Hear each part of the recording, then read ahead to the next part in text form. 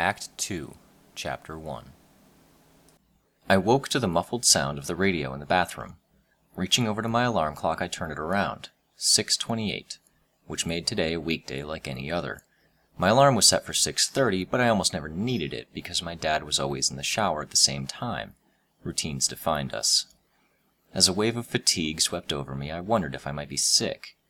It took me a few moments of staring up at the ceiling to remember the events of last night. Small wonder I was tired. I had gotten home, snuck inside, and gone to bed at close to 3:30, just 3 hours ago. With all that had happened, I hadn't slept those full 3 hours either. I forced myself out of bed. As a slave to my routine, it would be wrong to do otherwise. I made myself change into sweats and walked down to the kitchen sink to wash my face, fighting to keep awake. I was sitting at the kitchen table, pulling on my sneakers, when my dad came downstairs in his bathrobe. My dad is not what you'd call an attractive man. Beanpole thin, weak chin, thinning dark hair that was on the cusp of baldness, big eyes, and glasses that magnified those eyes further. As he entered the kitchen, he looked surprised to see me there. That's just the way my dad always looked, constantly bewildered. That and a little defeated. "Good morning, kiddo," he said, entering the kitchen and leaning down to kiss the crown of my head. "Hey, Dad." He was already stepping towards the fridge as I replied. He looked over his shoulder. "A little glum?" "Huh?" "You sound down," he said. I shook my head. "Tired. I didn't sleep well." There was a slap of bacon hitting the frying pan. It was sizzling by the time he spoke. "You know, you could go back to bed, sleep in for another hour or so. You don't have to go on your run." I smiled. It was equal parts annoying and sweet that my dad hated me running. He worried about my safety and couldn't turn down a chance to drop hints that I should stop, or be safer, or join a gym. I wasn't sure if he'd worry more or less if I told him about my powers. "You know I do, Dad. If I don't go today, it'll be that much harder to make myself get up and do it tomorrow." "You've got the, I've got the tube of pepper spray in my pocket," I said. He bobbed his head in acknowledgement. It was only moments later that I realized I didn't have it. The pepper spray was with my costume in the coal chute in the basement. I felt a pang of guilt at realizing I'd lied to my dad. "OJ?" he asked. "I'll get it," I said, heading to the fridge for the orange juice. While I was at the fridge, I also grabbed some applesauce. As I returned to the table, my dad slapped some French toast in the frying pan to join the bacon. The room filled with the aroma of the cooking food. I helped myself to the applesauce. "You know Gary?" my dad asked. I shrugged. "You met him once or twice when you visited me at work. Big guy, burly, black Irish?" Shrugging again, I took a bite of French toast. My dad was part of the Dock Workers Association, as the union spokesperson and head of hiring. With the state of the docks being what they were, that meant my dad was pretty much in charge of telling everyone that there were no jobs to be had, day after day. "Rumors going around he found work. Guess with who?"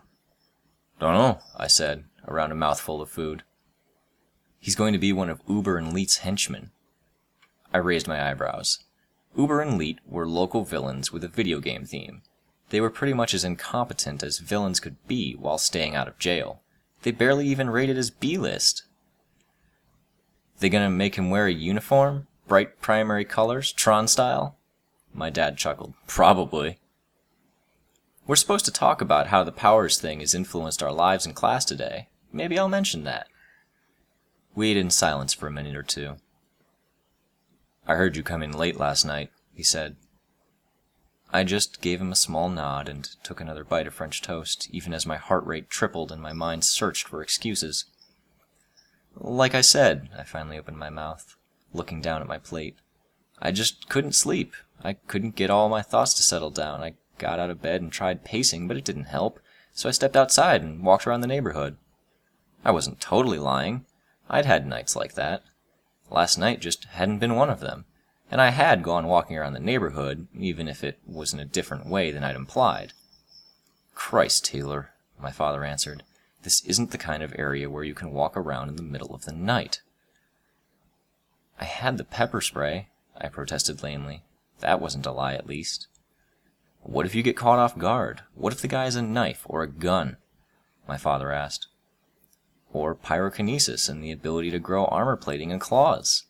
I felt a little knot of ugliness in the pit of my stomach at my father's concern for me. It was all the more intense because it was so justified. I had almost died last night. "What's going on that has you so anxious that you can't sleep?" he questioned me. "School," I said, swallowing around a lump in my throat. "Friends, the lack thereof." "It's not better?" he asked, carefully stepping around the elephant in the room, the bullies. "If it was, I wouldn't be having problems, would I?" I just gave him a one-shoulder shrug and forced myself to take another bite of French toast. My shoulder twinged a little as it made the bruises from last night felt. As much as I didn't feel like eating, I knew my stomach would be growling at me before lunch if I didn't. That was even without accounting for the energy I burned running, let alone the escapades of last night.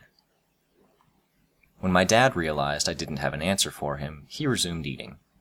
He only had one bite before he put his fork down again with a clink on the plate. "No more going out in the middle of the night," he said, "or I'm putting a bell on the doors." He would, too. I just nodded and promised myself I would be more careful. When I had come in, I had been so tired and sore that I hadn't given any thought to the click of the door, the rattle of the locks, or the creaks of the floorboards that were older than me. "Okay," I said, adding, "I'm sorry." Even with that, I felt a twinge of guilt. My apology was sincere in feeling, but I was making it with the knowledge that I would probably do the same thing again. It felt wrong. He gave me a smile that seemed almost like an unspoken, "I'm sorry too." I finished off my plate and stood up to put it in the sink and run water over it. "Going on your run?" "Yeah," I said, putting my dishes in the beaten-up old dishwasher and bent down to give my dad a hug on the way out the door. "Taylor, have you been smoking?" I shook my head. "Your hair is burnt at the ends there." I thought back to the previous night, getting hit in the back by one of Lung's blasts of flame. Shrugging, I suggested, "Stove, maybe?" "Be safe," my dad said, emphasizing each word. I took that as my cue to go, heading out the side door and breaking into an all-out run the moment I was past the chain-link gate at the side of the house.